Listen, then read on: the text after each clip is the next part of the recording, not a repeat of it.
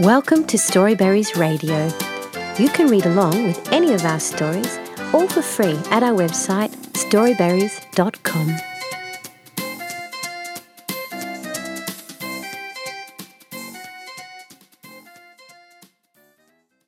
Just the Way I Am by Bindu Gupta at Storyweaver.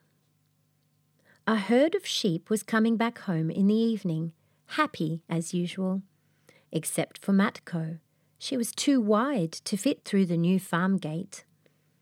She had been sleeping outside for over a week, and now she would have to sleep outside again. That darn gate, it wasn't fair. The yogi sheep said, "Do yoga. Yoga will make you thinner. Then you will fit through the gate." The next day, Matko started doing yoga. Many days passed, but Matko was still too wide to fit through the gate. The jogger sheep suggested, "Start jogging. Jogging will make you thinner. Then you will fit through the gate." So Matko went for a jog every day. Days passed, but she was still too wide for the gate. The swimmer sheep advised, "Start swimming. Swimming will make you thinner.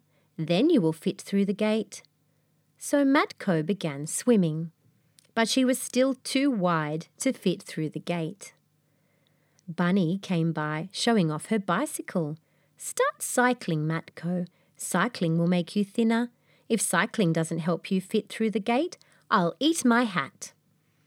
Matko was upset. "Enough now, I just want to go home." So she thought, and she thought, and she thought some more, and then she set off.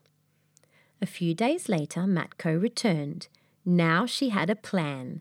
She had tools. The next morning, Matko woke up in her favourite place. All the other sheep were astonished. "But you're still so wide," they brayed.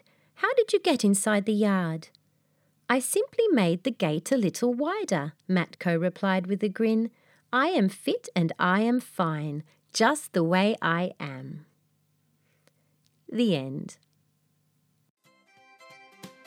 Thank you for reading with Storyberries.com.